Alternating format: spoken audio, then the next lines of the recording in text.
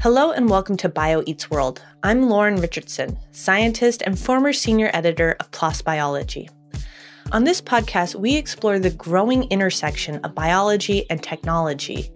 And at the heart of this intersection is the development of new methods.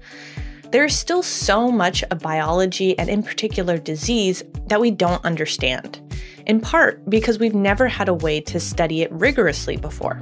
And that's where tech comes in. We've talked in previous episodes about the revolutions in genomics that have fueled tons of new insights and therapies. And today, we're talking about a new method that aims to rival genomics as a way to characterize and understand biology at scale.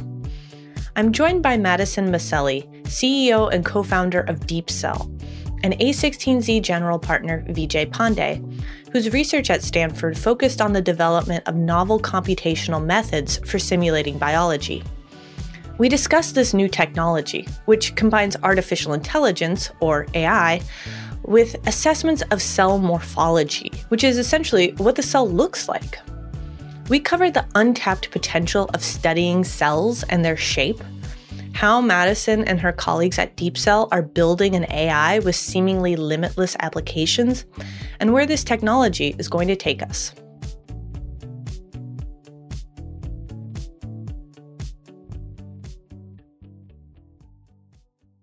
What is the sort of most reductionist view of biology that gets interesting? What is the so-called atomic unit? And when we're thinking about disease, it's clear that if you had to have an individual person, a whole organism to represent disease, we'd be in real trouble. And now the question is it going to be about organ systems? Is it about organs? Is it about tissue? Is it about cells? Is it about parts of cells? And people have looked at many different levels. And actually, much of drug design in the early days was at a tissue level. And for a while, structural biology has pushed people to proteins, but proteins really don't recapitulate disease. They're just a part of a cell. And I think it's an interesting middle ground to choose cells. It's a hell of a lot more complex than a protein would be, or even like a pathway, but doesn't have the complexity of tissue. And in some ways, it's not perfect sort of recapitulation of disease phenotype, but I think it's sufficiently predictive of that. Yeah, when you think about metastatic cancer, for instance, you're really talking about a few single cells making it into bloodstream and then going and initiating a whole new tissue somewhere else in the body. So you can imagine like how much the cell itself has a role in what happens externally. And I think that's where the value of the cell comes into the picture. And when you even look at like DNA analysis, RNA analysis, there's a lot of focus on single cell analysis because of the heterogeneity of the tissues. I think the field has realized that we need to have technologies to really get to the bottom of some of the interplays between the cells within a tissue. So science has always been trying to figure out, what is the best way to understand, what's happening at the human level, what's happening in disease. And for a really long time, we were only able to look at the whole body. Then there's like the advent of molecular biology. We really focused on what's happening at the protein level with genomics. We're really looking at the DNA. And now we're looking at the cell level and thinking about that as kind of a whole unit as opposed to further breaking it down into individual parts. Exactly. So we have all these technologies, we've mentioned a few of them. You can look at all the genes in the cell, or you can look at all the RNA that's in the cell, all the proteins that are in the cell. So what are those technologies missing about the cell? There was this understanding in the past that you could imagine that things are super simple, that one gene encodes for, let's say, color of the hair, or one gene could encode for susceptibility to a specific cancer. But then people realize that things are more complicated than that. So then now you start adding things into this mix and adding tools into your toolbox. And I think one thing that's really missing, and it's very remarkable that it's missing because it plays such a big role in diagnostics to date, is the way that the cells look. And I think adding that information in could really enhance our understanding of the systems and provide a link between the molecular properties of the cells and the functional properties of the cells. It's like anything in science. Science isn't just about the science. It's about the human history of how we came about things. And the whole advent of structural biology and genomics was really these foundational elements that now allows us to start putting these things together. And once you start putting these things together, gene pathways and so on, you start to get to the cell as sort of a natural sort of plateau point for where to start playing around. It's like we went down to like the fundamental building blocks, and now we can use those building blocks to create a higher level understanding of what's happening. What are some of the features of cell shape, cell morphology? Like, how do they make a good proxy for what's happening in the cell? So there's a lot, right? And that's one of the biggest challenges. So you can see things about the size of the cell, of course, the relationship between the size of the nucleus and the cell, the way that the nucleus is positioned inside the cell, the way that the cytoplasm looks. And there is a condensation of the chromatin, which has implications in how the gene translation happens. And exactly how those features relate to then what happens molecularly on the cell level, I don't know that it's a direct one-to-one relationship, but those features have been used to identify cells that are abnormal or unusual, and then diagnose diseases or conditions based on that. Yeah. I remember from my time in the lab, like coming in and pulling my cells out of the incubator and looking at them under the microscope. And I would be able to say like, this plate of cells is dead. Or these one, that was not an unrare occurrence. Yeah. Or like, these look sick. But I wouldn't necessarily be able to connect that to anything other than like, oh, now I'm in trouble. Now I need to go to the -80 and pull out new cells and replate them. So you've got a dysfunctional cell. You can see it looks abnormal. How do you connect that to a disease state? Right. So sometimes it's dysfunction, but it's even broader than that. A lot of times within basic research, people have relied on cell morphology to detect whether the cells are dividing or whether they're differentiating or otherwise transitioning. They have been able to look at elongation of cells during development. And they have been able to link also morphology to function, for example, with neuron cells, and classify neuron cells based on the way that they look.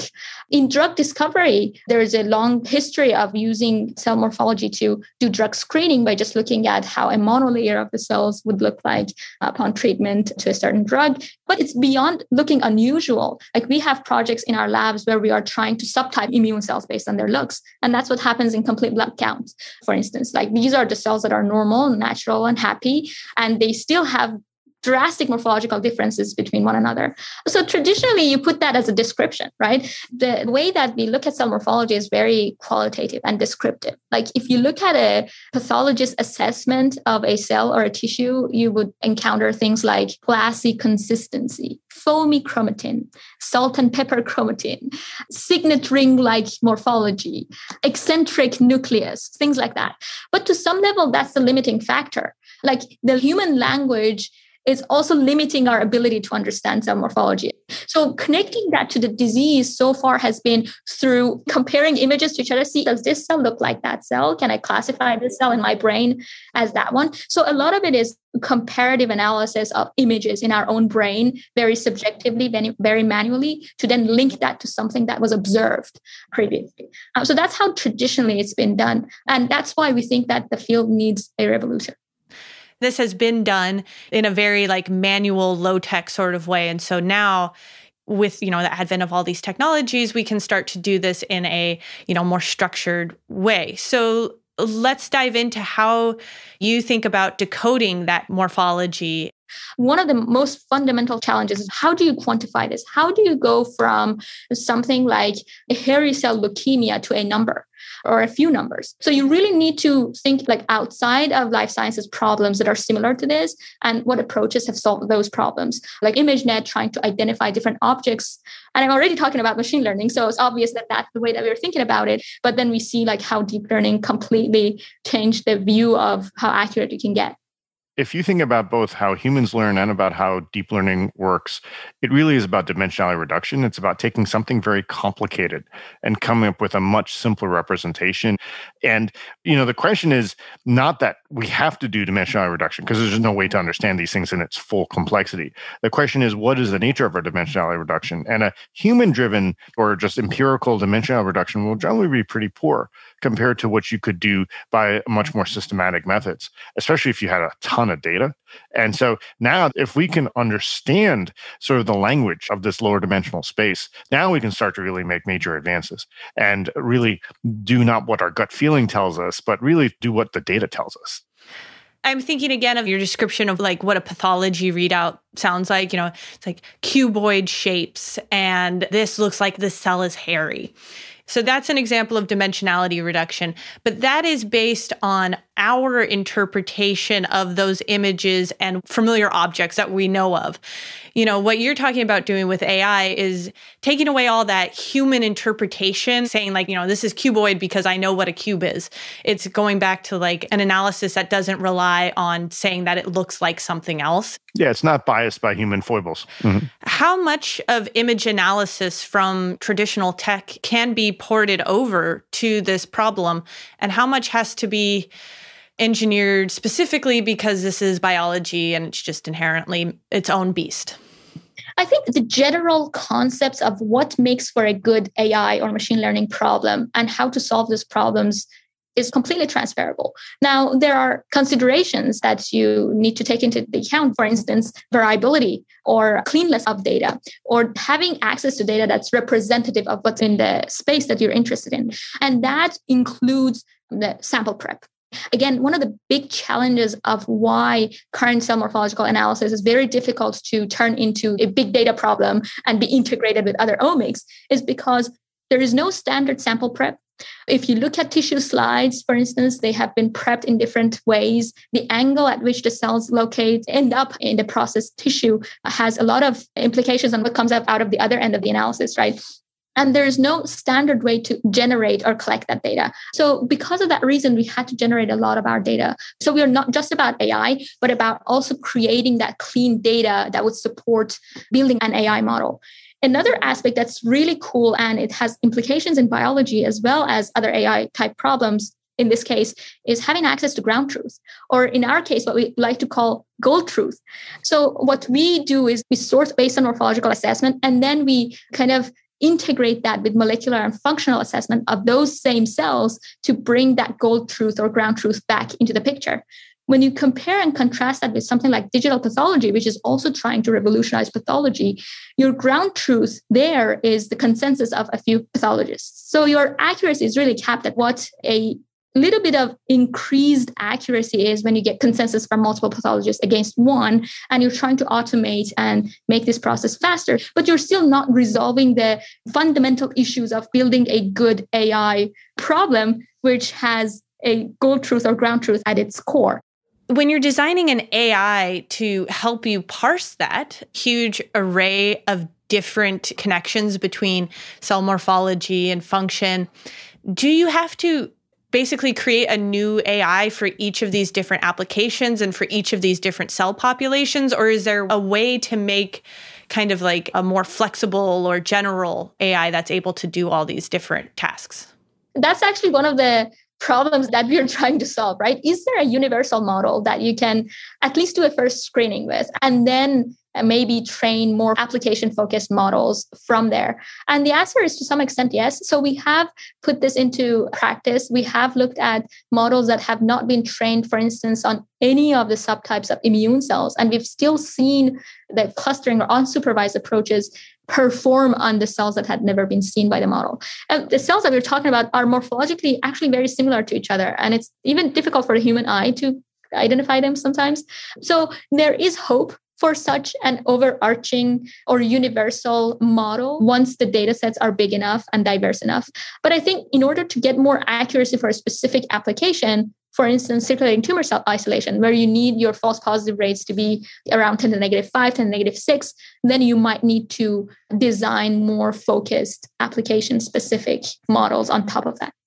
Actually, it's very recent that we think a lot about supervised learning when we think about AI and classification, but there's this new understanding that unsupervised approaches can in fact help with designing better classifiers on top of them. So investing in creating this universal model that will mainly be used for unsupervised learning can even enhance those application-specific models that will be trained on top of it.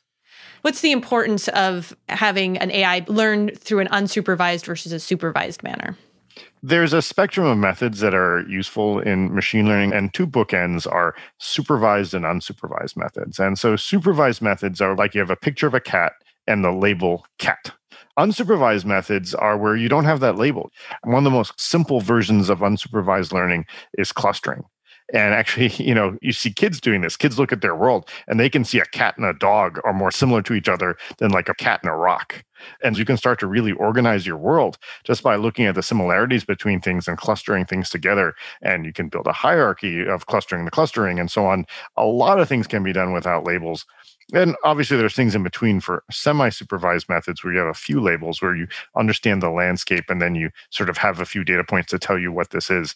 Another example is like if you just had the GPS locations of people in the country without knowing the map, well, you have actually a pretty good idea of where all the highways were, where the main cities are. And then suddenly, if someone gave you maybe even 0.1% of labels of what the city name is, suddenly you identify New York, Seattle, San Francisco immediately. You'd even understand the boundaries. You understand all of this just from a few data points in that semi-supervised method. With the supervised learning, you have a very specific question to ask. Is this a cancer cell or not? Is this a modified immune cell or not? Is this a T cell or not? And because you know what you're asking for, you go and design models that are specifically trained to answer that specific question. For unsupervised, one of the most interesting applications that we are using it for today is to understand tissue heterogeneity. You talked about the fact that the resolution at the single cell is important in understanding what's the interplay between the cells of a certain tissue. And what you can do with unsupervised learning is to image a whole bunch of cells from a certain tissue and then see how it maps out. And clusters form that are morphologically meaningful. And now what's super interesting to us is because of our ability to sort those cells to see whether these morphologically meaningful clusters mean anything useful in understanding the function of the cells. And that is a window through a whole new bunch of learnings in the field and trying to take action on morphology data. So unsupervised learning is almost like a tool for discovery. It's letting the AI tell you what's important as opposed to you telling the AI what's important. Right. So you've mentioned cell sorting a few times. And so what's the importance of sorting in connection with understanding cell morphology? So cell sorting is physically separating and sorting cells in a way that you can then access those cells to do whatever you want to do with them. So we do molecular analysis on those cells, we grow the cells out and do functional analysis on those cells. And through sorting the cells, we can bring the information that is important for annotating them. So when you think about the way that we set up this AI model is that we have a bunch of images of the cells, right? And we need to label them. We need to tell the AI, this is a cat or is a dog or is a brick or whatever, right? In order for it to learn. So how do we provide those annotations? You can rely on the human subjective view of the cells. You can think about having access to pure cells that you know exactly what they are and giving that as an annotation. Or you can have sorting as a way to provide clean annotations so that you can train powerful models. That's one application of cell sorting for us. The second one is when our users are actually interested in the sorted cells. For example, in liquid biopsy, you're interested to separate out this malignant cell that is at a rate of like 1 in a million and figure out what's the mutation profile of that malignant cell. If you were to process the whole blood, you wouldn't get enough information to even begin to figure that out. So you're interested in a pure population of a cell of interest to do molecular analysis, to do functional analysis, and our sorting technology can help with that. I think that's really illustrative in that if you think about blood cells, most people can envision the difference between a red blood cell and a white blood cell.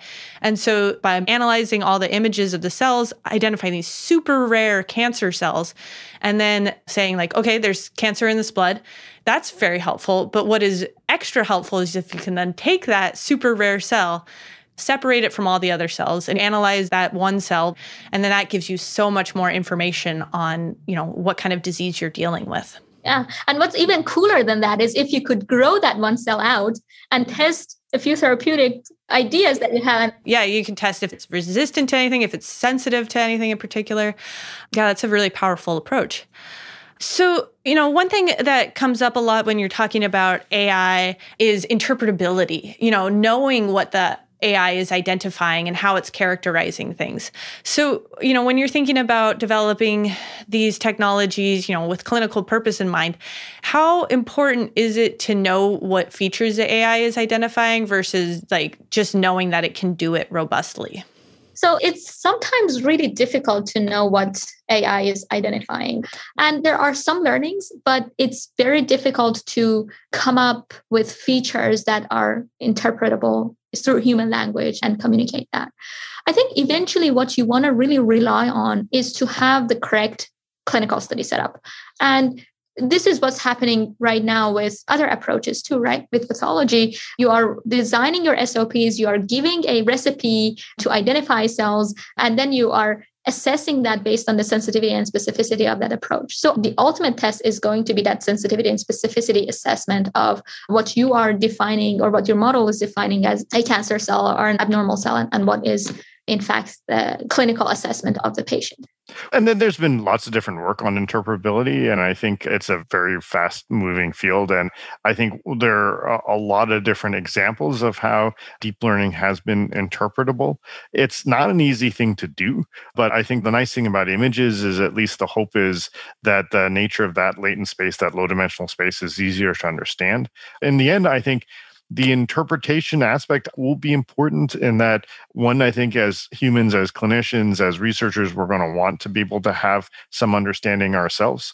And then the other aspect of it is that by sort of forcing the interpretability, it's a form of regularization. It's a form of avoiding overfitting by making sure that it's general enough that we can understand it. And what I suspect will emerge in time is that there'll be simple models that machine learning spits out that are very interpretable, but maybe much worse predictive power. And then we can, I think, have some more confidence in the more complex models if we can understand the simple ones. And actually, ironically, this is the way a lot of science works. You think about physics, you have very simple, wrong models of the atom that you're taught from like elementary school through graduate school in physics. And you just gradually start removing the mistakes. So, the Bohr model is taught and it's interpretable, but it's very wrong, not quantitatively predictive. And I think that is what we're going to see. And I think that's going to be the thing that's probably also most satisfying for us as scientists. With that said, I think the long-term aspect of it is that there may be certain things that are just too complicated, too nuanced for us to understand. And we have to come to peace with that too. It's going to be a tough one.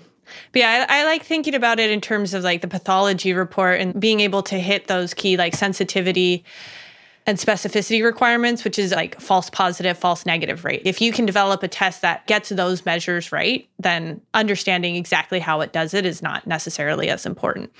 So what does that mean for the readout of a cell morphology assay? I'm familiar with genomics. You'll get a list of genes or mutations or whatever you're sequencing.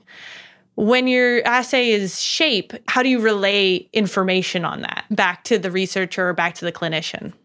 They may seem that different, but they're really not different at all.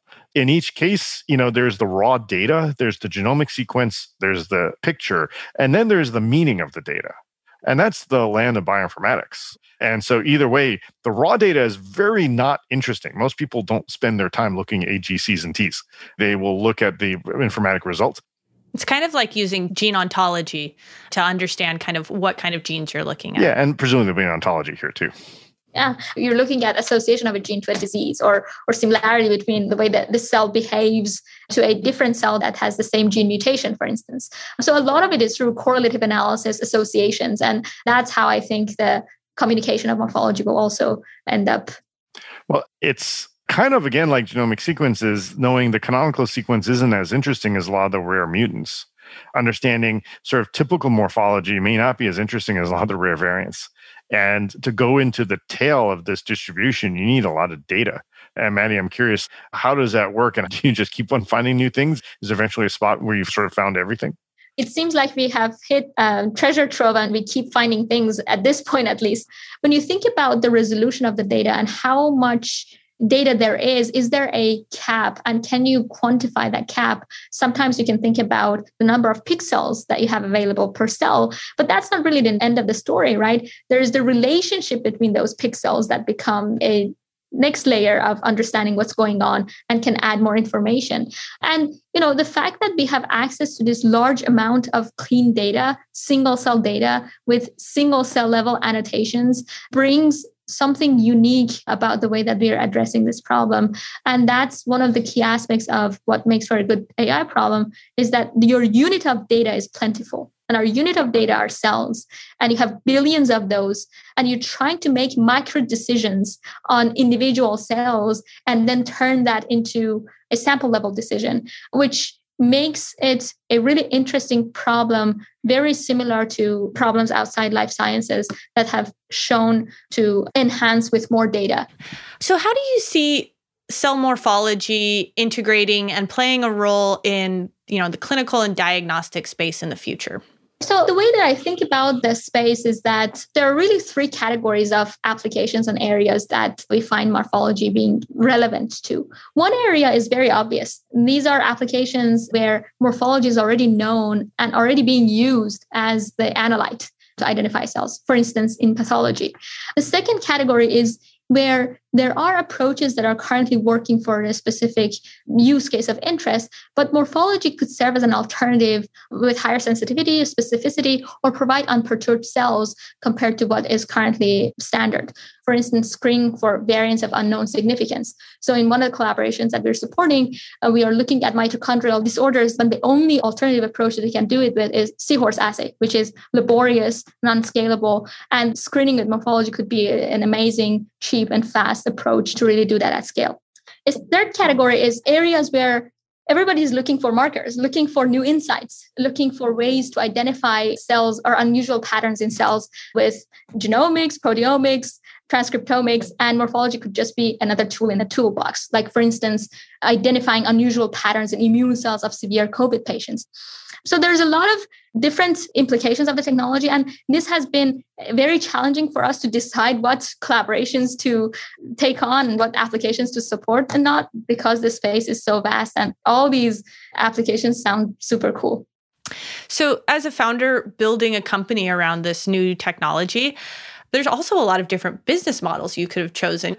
You could be running everyone's samples for them and providing reports. You could, be creating a device with a software package that you then sell to labs or to sell to pathologists, or you could be developing diagnostics yourself. Like, when you're dealing with so many different business models and so many applications, how did you think about finding what fit right for you and your company? So what we are trying to do is to provide a platform and an ecosystem in the context of enabling people to develop their own apps, enabling people who are perhaps not data or AI savvy to use our technology and to use our platform to go and figure out whether morphology is a signal for their specific use case. Today, people know how to evaluate whether a gene or a protein is correlated or relevant to a disease process or to their application of interest. They don't know how to do that in morphology. What we want to provide is a way for them to test their hypotheses on whether cell morphology is relevant to their applications easily. Everything that we're creating, we want to make sure that we are positioned the best to generate this vast amount of data across as many centers as possible so that we can provide that universal language that you can start learning from. That's the approach that's going to get us to those specific applications that require super high accuracies, even actually faster than if we had taken on those specific applications as the first problem to solve. It's like you almost have to solve like a lot of problems before you can solve one problem. I mean, it's a better approach. You're positioned better to solve a lot of problems that require a higher bar by addressing a bigger space initially.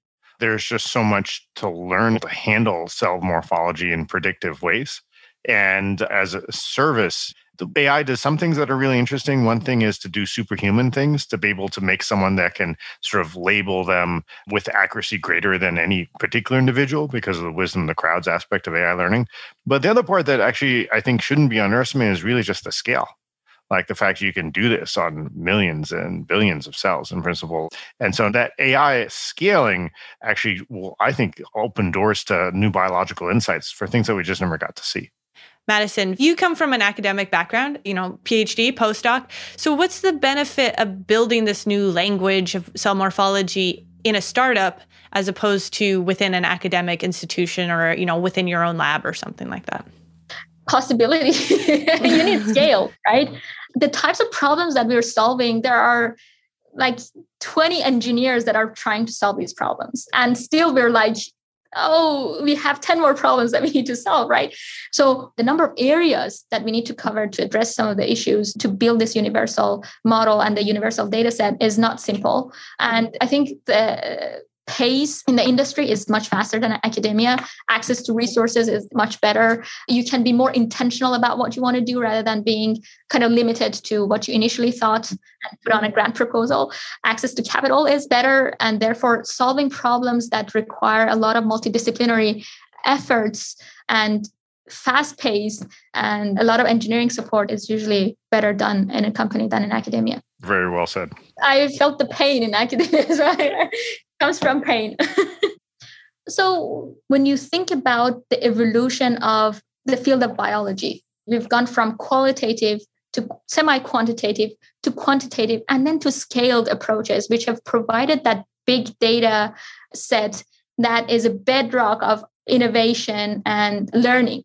And the way we think about cell morphology is that we want it to go through the same transition to scale so that we can generate a lot of new knowledge and a lot of new learnings by combining that with other omics data that are starting to resolve a lot of questions about how biological processes work.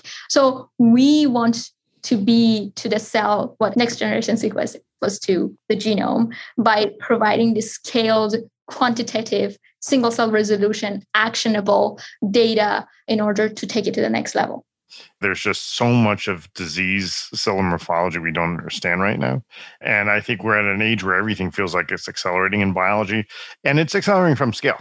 And so now hitting this enormous scale, and we're talking about billions now, we get way past Carl Sagan into trillions and so on. Maybe in time, when you start to sort of take another dimension into population scale, and you have not just rare events for you, but rare events amongst the population and beyond, I think is a future that really doesn't feel that far away. Madison, Vijay, thank you so much for joining me on BioEats World today. I don't think I'll ever look at a cell exactly the same way again. Thank you. Right. Thank you.